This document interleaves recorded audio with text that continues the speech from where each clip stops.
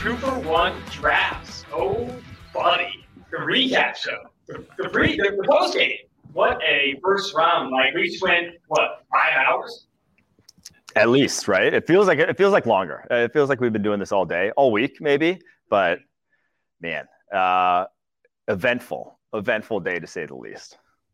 Let's go. So what we're going to do on this podcast, we're going to recap every single pick of the first round, and then we're going to offer our recap of the least favorite and favorite picks, and then preview day 2. Why don't you kick us off with picks 1 and 2? Quickly move through those. Yeah, I mean, chalk. We knew it was coming. Trevor Lawrence, Zach Wilson. That's what we wanted. Like, that was what we knew for the last 3 months. I don't know. Everyone knew it was going to happen. It happened. They got their guys. Now they got to build around them. Can we talk about my outfit as well? I mean, I look like a French novelist who writes murder mystery novels with this turtleneck. It's absolutely incredible. You got Steve Jobs vibes over there. It's a Steve Jobs vibe with a mustache. And honestly, I knew, like, thinking of when we were doing the live shows, like, the 2-for-1 drafts listeners would be roasting me right now, but they are. But it's awesome. All right, going to pick number 3. Trey Lance took so much significant movement coming down to number 3, and then obviously gets the pick. What'd you take there? Yeah, I predicted the mock. I kept saying you don't move heaven and earth for Mac Jones, and Mac Jones obviously falls all the way to 15. So they move heaven and earth for the tools and what Trey Lance can bring to the table. And then you hear afterwards, Trey Lance was always the guy. He was always the guy that they had their eyes on. They skipped their pro day. Kyle Shanahan initially skipped his pro day as a smokescreen. Goes obviously into Mac Jones pro day, all the whatever, but that was the guy they had their eye on the entire time. I think I said on the show, it feels like a basketball lottery pick where this guy can be something totally different from what we saw at the collegiate level. Like, the offense they're running North Dakota State, that's not a pro offense. The guys he's throwing to there, like, his accuracy numbers aren't great because they're not adjusting to off-target passes for him. So I do think this is the move. It was either him or Justin Fields that you had to take a 3 overall. I don't know what the deal with Fields is. We'll get to that a little bit later. But if it wasn't going to be Fields, it had to be Lance. So what do you ultimately think that this offense is going to look like with Trey Lance? That's the thing. It's not going to be this year. I don't think he comes in and starts. I don't think they're cutting Jimmy G right away. I think ultimately what it looks like is a lot of the stuff you saw back when they had RG3, where you're getting option looks involved in this running game. That's already one of the most diverse. Like, it's not just outside zone. As much as the Shanahans are known for outside zone, they do a lot of different things.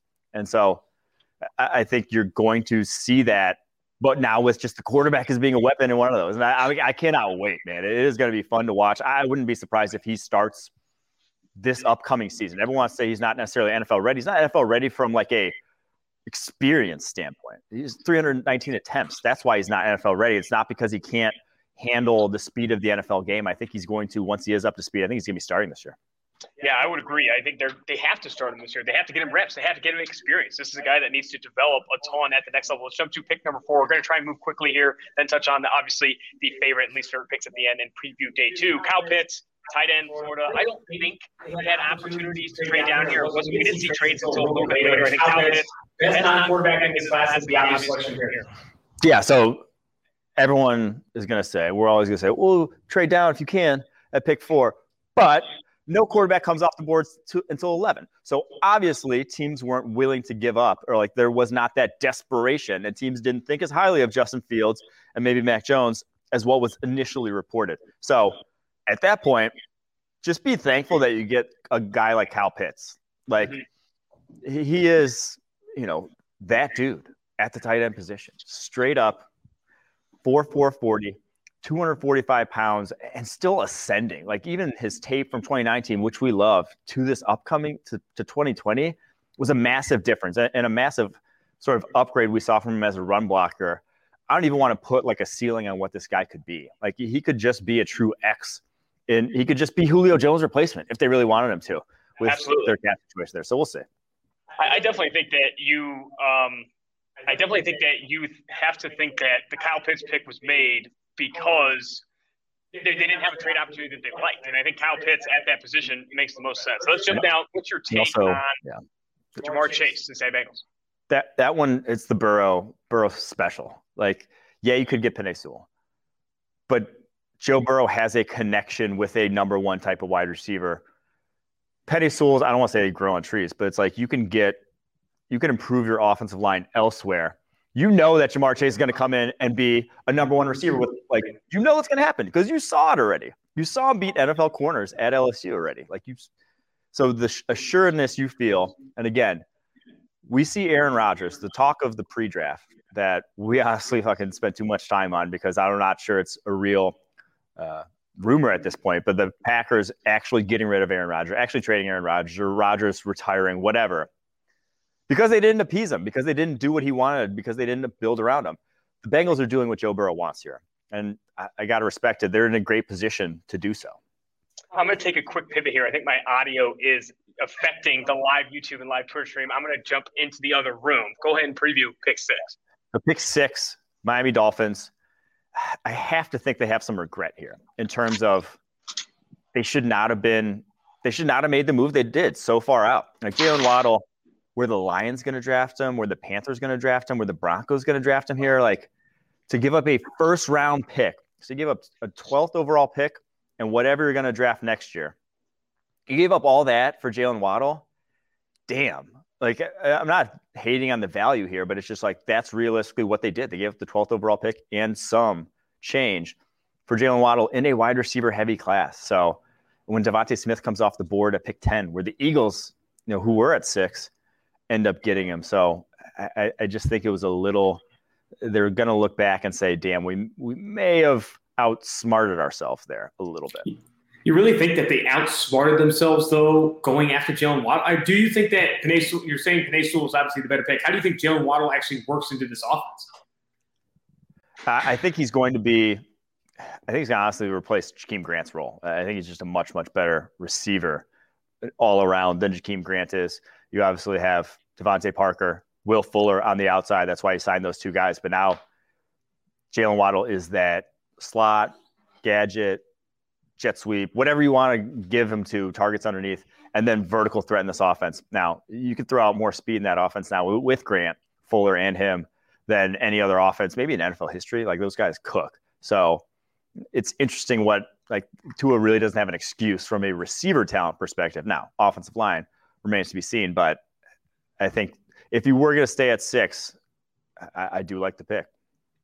I think one of the more underrated picks in this draft is going to be the Detroit Lions taking Penei Sewell at number 7 overall. I think everyone's going to overlook this pick because it wasn't the sexy pick, but man, they're getting a legit blue chip offensive tackle prospect, the guy that, Darius Butler on the live show said would be the guy he bets on to be a future Hall of Famer. I think a lot of people are going to overlook this. Look at Jalen Waddle, look at Ja'Marr Chase, the Kyle Pitts pick, but then at 7, Detroit Lions, a rebuilding team, obviously get arguably one of the better players in this draft.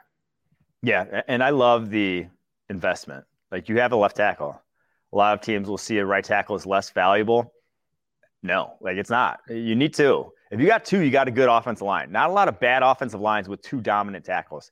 And so Taylor Decker, Penei Sewell now, that's the makings of something special. You can plug on the interior a lot easier than you can at tackle, and they look set for the foreseeable future and whoever's behind center.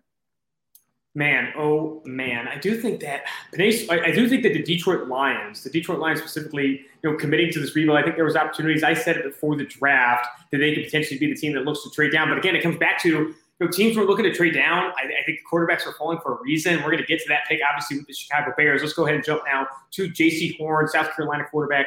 Cornerback goes to the Carolina Panthers. I said it on the show. The Panthers run the lowest percentage of press coverage of any team in the NFL last year. He goes to Carolina. Is that because they have the worst cornerbacks last year and they didn't want to play a ton of press coverage? Do you imagine Carolina plays a lot more press with J.C. Horn there? I think so. I mean, you're not – no DC is a fool. And it's going to – was it Phil Snow or what's Snow, whatever, the DC there. You're not going to be a fool and throw out guys who aren't capable of doing it, aren't capable of playing man coverage into a role like that. But I will say who they drafted last year, Troy Pride Jr., that's what that was what he did best coming out of Notre Dame. That's what he could develop into, is that guy. So I think that's what they want to do. But again, they're not going to do, if you play press man without the horses to do it, that's how you just get cooked on the outside. So they're no dummies, but I think that's what kind of every team in the NFL would like to do. Would you have picked J.C. Horn at 8 with the players that were available to them? Man, that one's tough. Obviously, we're going to say we like Justin Fields for a lot of teams. That's probably where I would have gone if I was Carolina Panthers. I also probably would have gone Rashawn Slater at this pick. That's who, if I'm picking a position player here, that's who I would have gone. All right, let's jump to Patrick Surtain of Alabama, goes to Denver Broncos at 9. Both these cornerbacks come off the board, J.C. Horn and Patrick Surtain. I'm so surprised that Patrick Surtain comes off the board when, the Denver Broncos, strength and a strength. Ronald Darby already there. They have a lot of other, Bryce Callahan. They have a lot of really good secondary help. Vic Fangio is like a kid at a candy store at this point with a ton of cornerback depth. Yeah, they know what division they're in. They know they have to beat Patrick Mahomes and Justin Herbert now 4 times a year. How do you stop those guys? Corners. You get more corners to match up. That's what this pick is, and I love it because of that. Like I think that's a sound strategy that we've seen work across the NFL. So obviously the free agents they've signed, free agency not a long-term commitment, not that's going to impact them this year. Ronald Darby, Kyle Fuller, maybe not necessarily in years to come. Surtain, cornerstone type of piece. What's your opinion? Next pick here, Devontae Smith. I think the Philadelphia Eagles trade up from 12 to 10. They give up the number 84 overall pick to make that decision to come up. They add Devontae Smith with Jalen Hurts, with Jalen Reagor. Do you think this was worth the trade up, one? And do you think the Philadelphia Eagles were smart to lock into Devontae Smith? Yes, I think the minimal amount they had to give up, and it's still something, but yeah. Smith's the dude. Like Smith's gonna be good. Compare him as a prospect to Reagor coming out last year, and it's like Reagor could develop into a home run threat. Like he has that playmaking explosiveness. He's not a all-around route runner. Devontae Smith is. Devontae Smith's the guy you go to when it's 3rd and 5, and you need someone to run a slant or a dig or whatever. That's the guy. So they straight up didn't have that guy. So well done on their part. So like I said, Miami and the Eagles, to look back at those 2 trades, look back at, I guess, that one trade, and to see how both came away in this draft, you have to be thinking that the Eagles pulled off a fleecing there. Yep. I think the Eagles might have, because I think at the time when we were on the draft show, people were like, oh, man, you're giving up a 3rd-round pick to come up. But to go get Devontae Smith, I don't think it was that much to give up for Devontae Smith, to move up 2 spots. Make sure you get him ahead of Dave Gettleman, obviously sitting there at 11. And if you look at what the Giants did at 11, they wanted Devontae Smith. If you're looking at it from the outside looking in, they trade out of the 11 after Devontae Smith goes at 10 and then let Chicago come all the way up from 20 to 11. They trade just 1 future 1st-round pick. I know there's some change in addition to that. I think a 2022 4th and some other things, but just 1 future 1st-round pick to go up from 20 to 11 and grab arguably, some people see him as the number 2 quarterback in this class. On PFF's draft board, he's number 3. Justin Fields, man. I said it during the show. I'm going to say it again. This is the steal of the draft by far, my favorite pick of the draft. This was awesome for Chicago.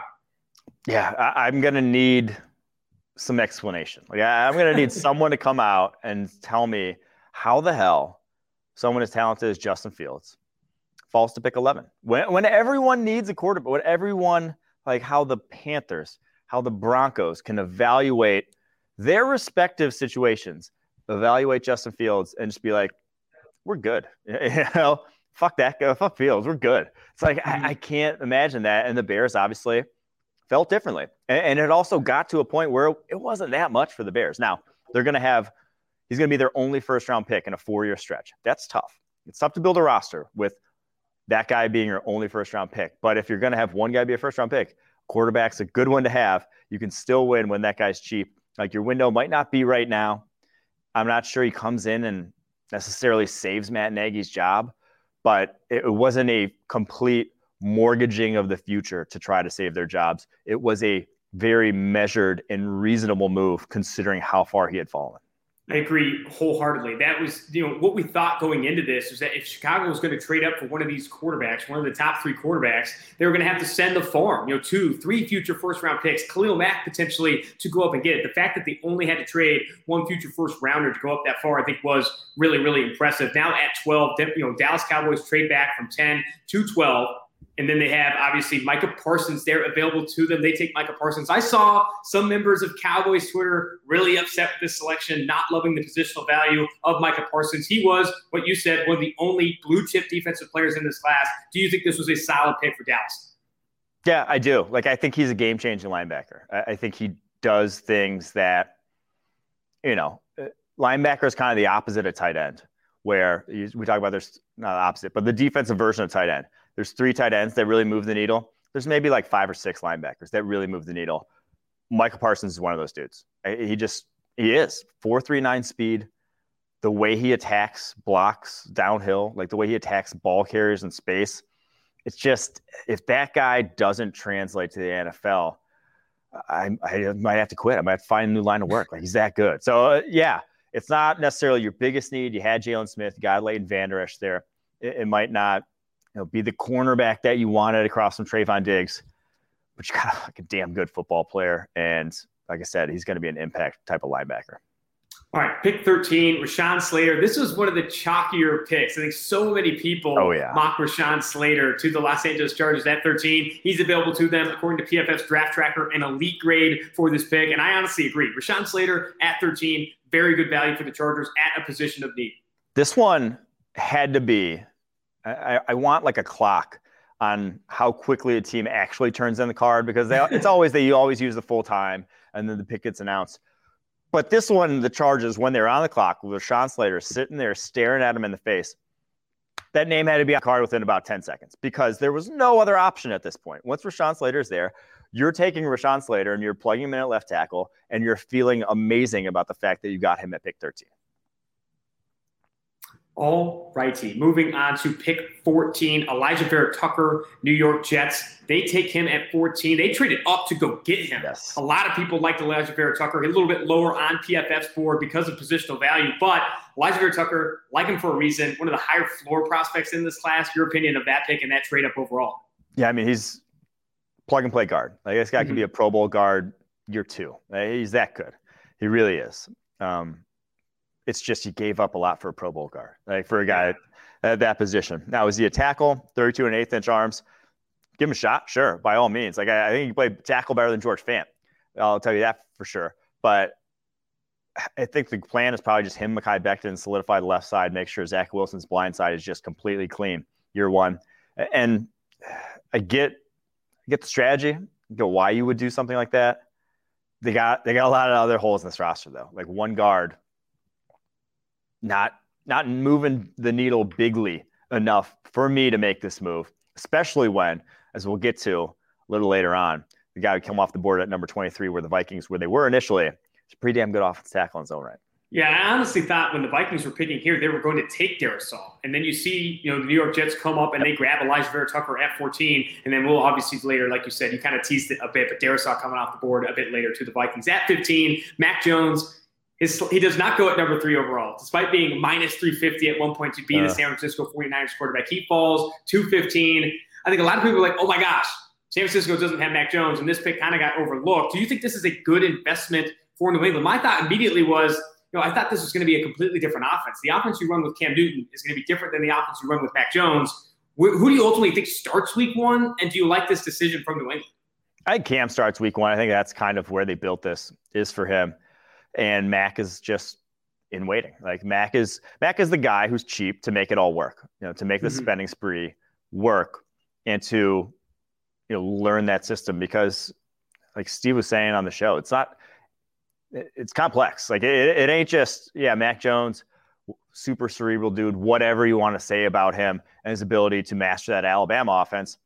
It's a brand new offense and a brand new scheme that it's going to take a minute to master. And the coverage of the NFL level are going to take a little bit longer to master too. So I do think that he is not going to come in right away and be, I think it is Cam Newton's team, but it's, again, a play they had to make. And I really like to pick, like, to not give up. Everyone else gave up draft capital to do so. They don't give up a damn thing and get a guy that they think can fit their system. All right, let's jump now to pick 16. This was kind of a surprise. I think we overlooked it kind of initially on the show, but Zaven Collins, linebacker of Tulsa, comes off the board as the second linebacker in the draft. He goes to the Arizona Cardinals at pick 16. I'll tell you what, I saw a lot of mock drafts. I never saw the Arizona Cardinals taking Zaven Collins of Tulsa at 16. Do you feel like this was a big reach? It just popped up today. Like, I saw like 3 today. Oh, really? Leaked that they, for some reason, love Zaven Collins. Couldn't tell you necessarily why. Like, you just drafted Isaiah Simmons last year, and maybe you want to run this super multiple hybrid whatever defense where he's going to come down and rush, and then Isaiah Simmons is going to drop to safety, and I don't know what the fuck you're going to do, because they're vastly different body types and skill sets at the linebacker position. It's interesting. You still got a shit secondary. Like, you still got bad corners, though, on the outside. And that's the worry here. Now, was the corner value great there? I probably would have gone Greg Newsome if I really was desperate for a corner before I go Zaven Collins. But I'll hold off judgment because we said Collins, one of the most scheme-specific players in the draft. Mm-hmm. His skill set, not going to be replicatable. 6'5", 260, don't grow on trees. That moves like that. So I'll be interested to see how they use him out there in Arizona. Yeah, he was the 36th ranked player on PFF's draft board. He goes at 16 to the Arizona Cardinals. A little bit of a shocker for me. Obviously, he was in some mock drafts, like you said, today. But in previous days, previous weeks, I did not see Zaven Collins to Arizona. Another player I did not see getting mocked really inside the first 20 picks or to Las Vegas was Alex Leatherwood. Alabama offensive tackle, did not have a good Senior Bowl, was the 40th ranked player on PFF's draft board. There's a lot that needs to get better with Alex Leatherwood, before you start to feel really confident about him being a top 20 pick, especially with Christian Darrisaw, the Virginia Tech offensive tackle, still on the board. Him and Dylan Radins and Walker Little, other offensive tackles that were ranked ahead of Alex Leatherwood. Some people see him as a guard. The Raiders do it again. One of the biggest consensus reaches of the 2021 NFL draft. I mean, this is a head scratcher for sure. Yeah, I mean, this is just – it's business as usual. It's every first round since – Gruden took over. Yeah. I saw a report that it's Tom Cable's favorite player in the draft. My God. Yeah. I mean, I don't really, everyone's has the same take. Like I don't think anyone's like seeing that pick and is like, yeah, he was, 12th on my board. What a steal. No, like everyone's like, he's kind of a project. Like if you keep him at tackle, there might be issues, and there were like serious issues. So, yeah. All right, Miami, they keep Jalen Phillips in Miami. They take him at 18, the 27th ranked overall player on our board. I still really like this pick, maybe a bit of a reach when you consider this edge class, but I think you're going to have to reach for athleticism and rare physical tools that Jalen Phillips brings to the table. Yeah, I think he fits this defense. He's the most likely defensive end to make an immediate impact, in my mind. I think from day one he can provide provide a pass rush. Like, it actually beat NFL tackles with this skill set. Now, we are lower on him because of the injuries, and obviously a guy retiring from football already. Hesitant to really go to bat for that. But I think they got like I said, the most likely guy to make an impact, and they can take a swing like that. They got a lot of picks. Mm-hmm. All right, Jamin Davis, Kentucky linebacker, PFF's 41st ranked player on the draft board. He goes at 19 to Washington. This is another guy where when you test as well as Jamin Davis did, you're going to go high in the NFL draft. They draft rare physical tools. Teams draft rare physical tools early. Not necessarily the most valuable position, but you're getting an absolute physical freak. Did he play a ton at Kentucky? No, that's the biggest question mark for us. The fewest total snaps played in his career of any of PFF's top 6 linebacker prospects. He goes at 19 to Washington. Man, this Washington football team. Now, obviously, we weren't super high on him. I think he's still a project at linebacker. That's why he didn't, I don't think that's why he didn't start until his redshirt junior year. But getting off the bus, all-time getting off the bus team. Him, Jamin Davis, you haven't seen a picture of this dude, just yoked out of his mind. Like 234 pounds, not an ounce of fat in the dude. Chase Young, Montez Sweat, like true outrageous athletes for their respective positions. That's just going to be, it's a fun front seven, man. Absolutely. I mean, we said it before, how fun would a pick be like Michael Parsons to the front seven? Yep. And then they have taken Jamin Davis, which I think is also pretty damn sick. Yeah. Let's go to 20 here. This one was interesting. I like them taking a receiver. I thought they would take Devontae Smith at 11. They obviously traded back with the Chicago Bears to go from 11 to 20. And they take a receiver, and I like Kadarius Toney. Kadarius Toney, you said it on the show, most dynamic receiver in this class. What he can do with the ball in his hands is ridiculous, stupid. But I didn't think necessarily that this would be the type of receiver the Giants were after. I thought they were more interested in a guy with more polish, more consistency on the outside. You're getting a guy that you're going to have to scheme targets, I think, at least out of the gate, could develop into something great down the road. But still, what's your overall thought on Kadarius Toney to the Giants at 20? Yeah, I was just saying, it just doesn't really fit. Like, you look at the Giants' offense last year. They weren't like an offense that could utilize a gadgety player, seemingly. Like they're using their super uber athletic tight end on like 6-yard outs and stuff, and then like they have these freaks. Like they have one of the most athletic tight ends. They have one of the most athletic running backs. Now they have one of the most athletic wide receivers. And I just feel like if you're going to play him as your number 2, which drafting a guy number 20 overall, he better damn well be your number 2 wide receiver. Like he better damn well be getting serious snaps, not coming off the football field immediately. I think you're going to be sorely mistaken right out the gate if that's what you're going to try to ask him to do. All right, jumping now to the next pick here at 21. One of our favorite players in the draft, Kwity Paye, goes to the Indianapolis Colts at 21. One of the more athletic players in this class, a guy with a ton of quote-unquote upside. I think he gets a lot better in the NFL. His ceiling projection, if he hits it, is absurd. I think he's that guy with that rare physical skill set that coming after Jalen Phillips, the other edge that was taken at 18, I really like this pick for Indy. Yeah, it was edge 1. I think it's out of the show. Chris Ballard.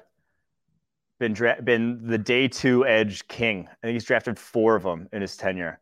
None have worked out because the guys that got it, the NFL sees it. Like the guys with Kwity Paye's level of athleticism don't last the second round. They don't last the mid-second because everyone can see that on tape, and that's what develops.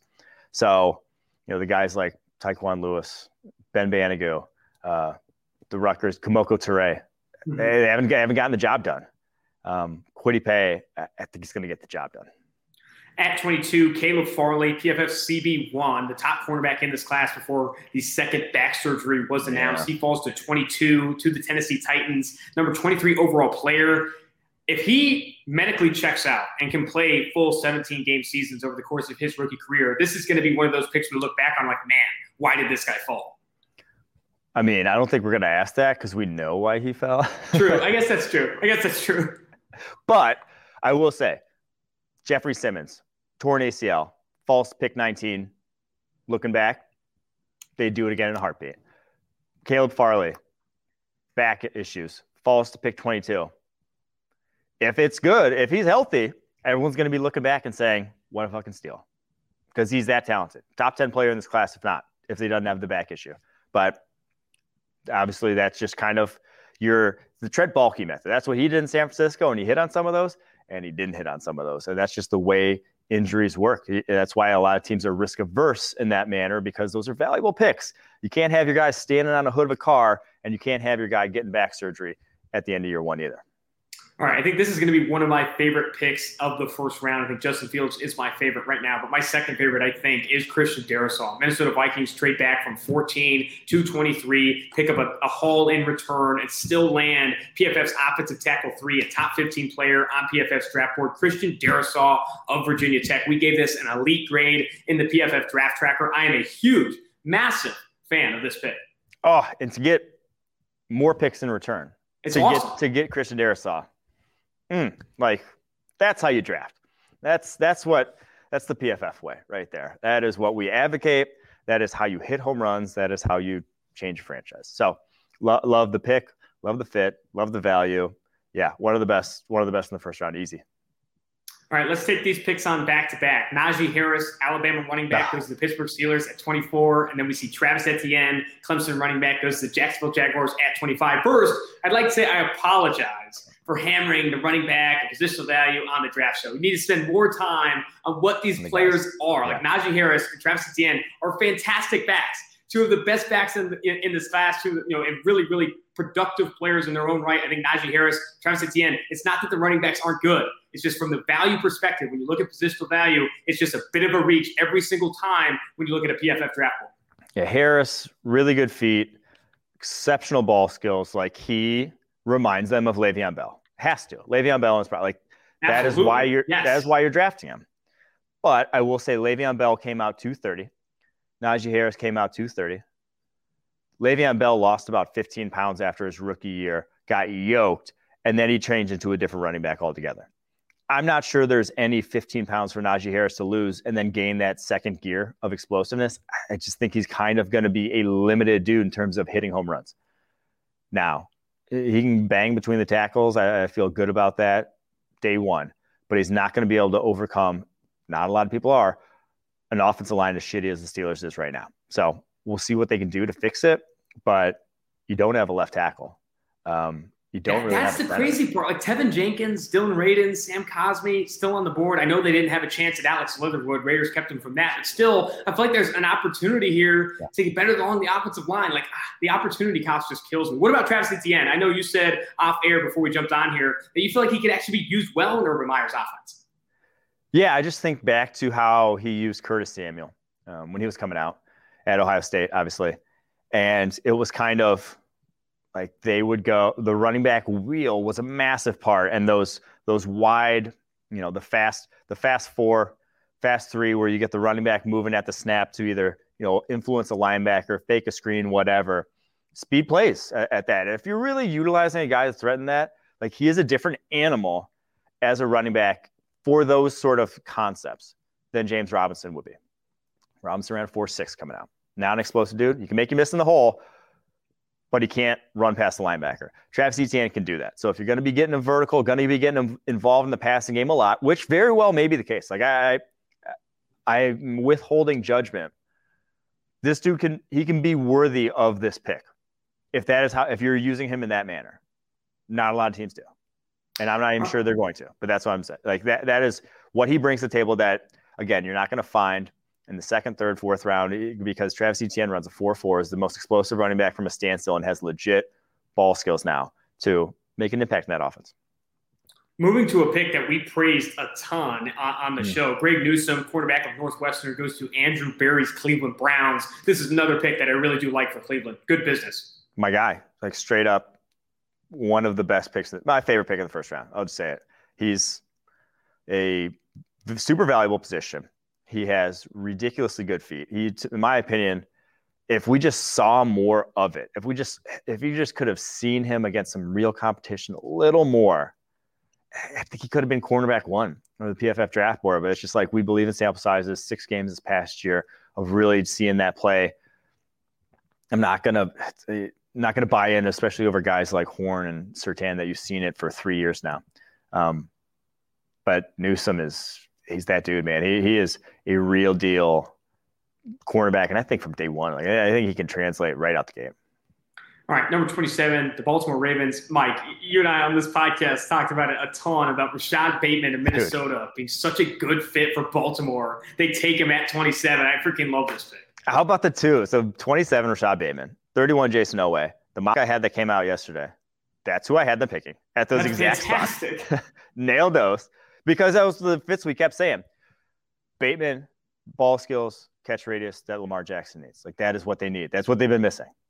Oweh, no one develops edge talent better. Yep, the freaks like that, they have had so much success, and in that defense, his athleticism can just play from day one. No one develops edge defender better. No one develops edge talent better than Baltimore. I think that's the biggest. I love that fit for Jason Oweh. For Jason Oweh's development too. So yeah, someone tried to say that Kansas City and someone else, and I'm like, go back and look at who they've drafted on the edge. Guys like Matthew Judon this past year, Zadarius Smith, Pernell McPhee. Where they drafted those guys? Guys don't hit in those rounds. They don't. They rarely draft. I think the last edge defender they drafted round 1, maybe Sergio Kindle, and the only reason he failed was I think that motorcycle accident he had right after he got drafted. So they have a very strong track record at that position. Jason Oweh, like you said, couldn't have gone to a better spot. All right, jumping now to pick 28. This was a bit of a surprise for me. I know you're a big Peyton Turner fan, but are you a fan at 28? He was the 58th ranked player on PFF's draft board. I'm not going to question the Saints scouting department. They know their shit. And now Turner's another guy who, if we could have just seen some more of him this year, because the light switch flipped on, was a different dude this year as a senior than he was as a junior. 4 games, though. 4 games of it. It's just I wish we could have seen more. So he was the guy in this draft where I was like, I'm high on him, but that's still a little too high for me. The good news is he'll have a good sort of situation to develop behind Cameron Jordan, behind Marcus Davenport, similarly tooled edge rushers. He can learn from them and how to attack. And now he has that attacking instinct. He fights offensive tackles with violence, play after play after play, but is just kind of still not quite there. And the versatility will be key, though. I think he'll be like an interior rusher on third downs, that sort of thing. Yeah, I mean, I said that on the show. Like, the biggest thing he said teams liked about his game was his versatility. I think, New Orleans plans to play him up and down the line of scrimmage. The other thing I'll mention too, and I want your opinion, I thought he'd show up more at the Senior Bowl. I was hoping he'd do better in the one-on-ones. What was your opinion of his Senior Bowl stuff? Yeah, I didn't think he looked great actually as rushing on the interior there at the Senior Bowl. Now, frame for days to get it done, and that was only probably like 5 reps that he did it, but he didn't have too much success there. Fair. All right, jumping now to pick 29, your Green Bay Packers, Eric Stokes comes off the board, PFF 72nd ranked player. I think if you purely went off the draft board, this would be the biggest reach of the first round. 72nd ranked player on PFF's draft board. That's Eric Stokes, Georgia cornerback. I'll let you take the reins. Why do you think the Green Bay Packers wanted Eric Stokes? And then the other thing is, what's the high end for Eric Stokes and what's the floor for Eric Stokes? Yeah, things did not go great for your boy. You got the rest of the NFC North. You got the Lions getting Penei Sewell, the Bears getting Justin Fields, the Vikings we just talked about fleecing for Christian Darrisaw, and then the Packers, Aaron Rodgers might retire, and they draft the single biggest PFF reach. Now, I will say this about Stokes. Fast as hell. Ridiculous build for a cornerback. 6 foot tall, but almost 33-inch arms. Like, he is long, seemingly always at the catch point, to steal Steve Palazzolo's term about him. I don't see that as much. Like, I question his balance, his tightness. He's going to a vastly different scheme is the other thing. I think you mentioned his press man ability, because that's what Georgia does. That is not what the Green Bay Packers are about to do under Joe Barry. They're going to run off zone. Now, he's a fantastic tackler. That is probably the one thing where it's like that guy coming up, tackling, attacking, like screens, that sort of thing. That's his bread and butter. He can do that. 5 missed tackles his entire college career, 3 years as a starter there. So I think from that perspective, you like that if you're a Packers fan. I'm just curious what he's going to look like in that scheme, though, comparatively. Because I think you said it, like his best skill was kind of press man and ability at the line of scrimmage with that wingspan. What's it going to look like in off coverage? I just didn't see when he did. I didn't think it was exceptional. Like, compare him to Asante Samuel in off coverage, and it's not even close in my eyes. But we shall see. They've had worse picks like last year in the first round. Mm-hmm. No, yeah, that's fair enough. Looking at this last bit here, and I know we talked a little bit about the Oweh pick. We had to run on some edge defenders. Gregory Rousseau of Miami goes at pick 30 to the Bills. And then you said it, Jason Oweh of Penn State goes to Baltimore at 31. And then Joe Tryon of Washington goes at 32. Start with Rousseau for me. What's your opinion of that pick? Yeah, Rousseau, wild card. Like, these Rousseau and Tryon, such wild cards with their physical tools, and just you don't know because you didn't see. Like, the whole year off is really such a big thing with those two guys, because they weren't Penei Sewell. They weren't Micah Parsons. They weren't that good. The last time we saw them on a football field, they weren't that utterly dominant and that sure at their position where it's like, okay, we didn't need to see your 2020 tape. It's like, no, we needed to see your 2020 tape. We needed to see if you could improve at the things you were deficient on prior. It's not everyone can. Like, not everyone's capable. And the Rousseau one's like curious to me in that I do think he's not going to be ever a true edge, but I do think that he can grow into like a nice interior piece. And I think that's where he's on his trajectory. Like, he gained a lot of weight, obviously, over the course of that last season. Tryon's the one where it's just, I'm going to need to see it to believe it, because what we saw last time he was on tape at Washington was just kind of meh to me. I think both these guys are going to, have some different bodies. When we had Gregory Rousseau on the podcast, you should go back and listen to it if you haven't already. He talked about how he could get into a weight towards Calais Campbell range. He could get up to 270, 280 or whatever it was. Like, he could be that interior defensive lineman for your football team. And I think that's where he projects best, to be honest. And I think we mentioned that a little bit on the show. But you go back to his season, I think an interesting stat is that more than 50%, in that 16-sack season or whatever that was as a redshirt freshman at Miami, Florida, in that season, over 50% of his pressures came as unblocked or cleanup or / pursuit pressures, according to PFF. Those are effort pressures, those are effort sacks, and obviously unblocked sacks. I think that was the highest of any edge defender or top-ranked edge defender in this class. And then for Tryon, he told us on this podcast as well, is that he's completely changed his diet and his body looks completely different. Levi Wuzrike, his former teammate, told me he looks as quote-unquote big as shit. And I think he does. I mean, this is a different player. Joe Tryon will legitimately be a different player than what we last saw. Will his pass rush moves be better? Will his on the football field technique and those things be better? We still have yet to see. But from an athleticism, I think that's going to be improved. From a size standpoint, that's going to be improved. I'm interested to see what Joe Tryon looks like in a Tampa Bay Buccaneers uniform. All right, let's close real quickly here. Last 5 to 10 minutes or so. Tell me a couple of your favorite overall pick in the first round and a handful of others you really liked. Yeah, I mean, all of our favorite picks, Justin Fields, Bears, like that. What a match. Like what an absolute match and what a steal at 11. So outside of the quarterback position, though, I think it's got to be Greg Newsome, the Cleveland Browns. This immediately gives them Super Bowl potential. Now, AFC is tough.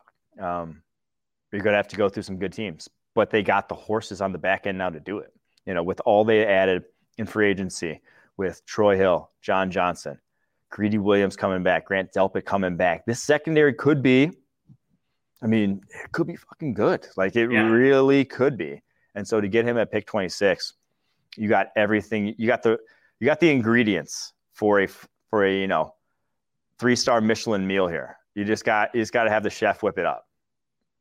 I agree. I think my favorite pick obviously was Justin Fields to the Chicago Bears. I called it the steal of the draft, and then I mentioned this one as well. My second favorite pick, probably Christian Darrisaw after the trade down to Minnesota. Let's preview the best available players left ahead of day 2. Yeah, so the best available players left. I really cannot believe that this guy didn't come off the board, and it's Notre Dame linebacker Jeremiah Owusu-Koramoah. That's what everyone wants at the linebacker position. Like that hybrid coverage versatility doesn't come around a lot. So I'm very surprised he's still around. Just based off the PFF draft board, though, Christian Barmore, top-ranked player, the defensive tackle from Alabama, thought he was going to go. Number 12 on the PFF board. That would have broken the record. That would have broken the record for most first-rounders from a single school. Now, Alabama tied it. Do you know, Austin, who has the record that they tied? I do not know. Oh. Come on. Is it? No, I don't. Notre Dame? Jesus. No. 04 Miami. It was Sean Taylor, then Kellen Winslow. Sean Taylor, RIP. Kellen Winslow. I wish you could trade places with Sean Taylor. Then you had, it was Jonathan Vilma, DJ Williams, Vernon Carey, and Vince Wilfork. What an absolute draft class. So they tied them. Alabama was 6 first-rounders. Landon Dickerson, Christian Barmore, sadly didn't go. Next guy on the PFF draft board, though, Trayvon Merrick, TCU safety, 16 overall. Elijah Moore, wide receiver from Ole Miss. He was 22 overall on the PFF draft board. Like, that's some real deal talent right there that you can have a few more guys in the top 32 on PFF's draft board. Walker Little, Stanford tackle, Terrace Marshall, LSU wide receiver, Sante Samuel, the Florida State corner, Azeez Ojulari, who had the injury issues apparently is why he's falling, the Georgia edge, Tevin Jenkins, Oklahoma State tackle, and Dylan Radins, the North Dakota State tackle. So there's players here at the top that we like a lot, that teams like the Jaguars, Jets, Bengals that we've been talking about, like teams that need to rebuild here, reload, can get some quality. Big fan of Barmore, big fan of Merrick, Elijah Moore. And then you look at the tackle group, Walker Little, Tevin Jenkins, Dylan Radins. I think the Cincinnati Bengals, big winners that they get their hands on one of those after taking Jamar Chase at 5. But we'll get into that. Miami Dolphins too. 36. If they don't dip their toe into this tackle class, true. Tevin Jenkins, I think they'd be crazy not to. Cannot wait for tomorrow. Make sure you go to pff.com, YouTube, or Twitter to check out our live draft coverage. That starts at 6 o'clock tomorrow. I believe the draft starts at 7. We're going to be doing the pregame hour at 6 o'clock and pff.com. Also, use promo code DRAFT30. Draft30 to save 30% off on any PFF subscription. I'm going to also say this. Apologize for any of the audio inconsistencies. We're grinding it out here at 1:20 in the morning trying to make everything work, get this thing up. But until next time, hasta Gale, Mike.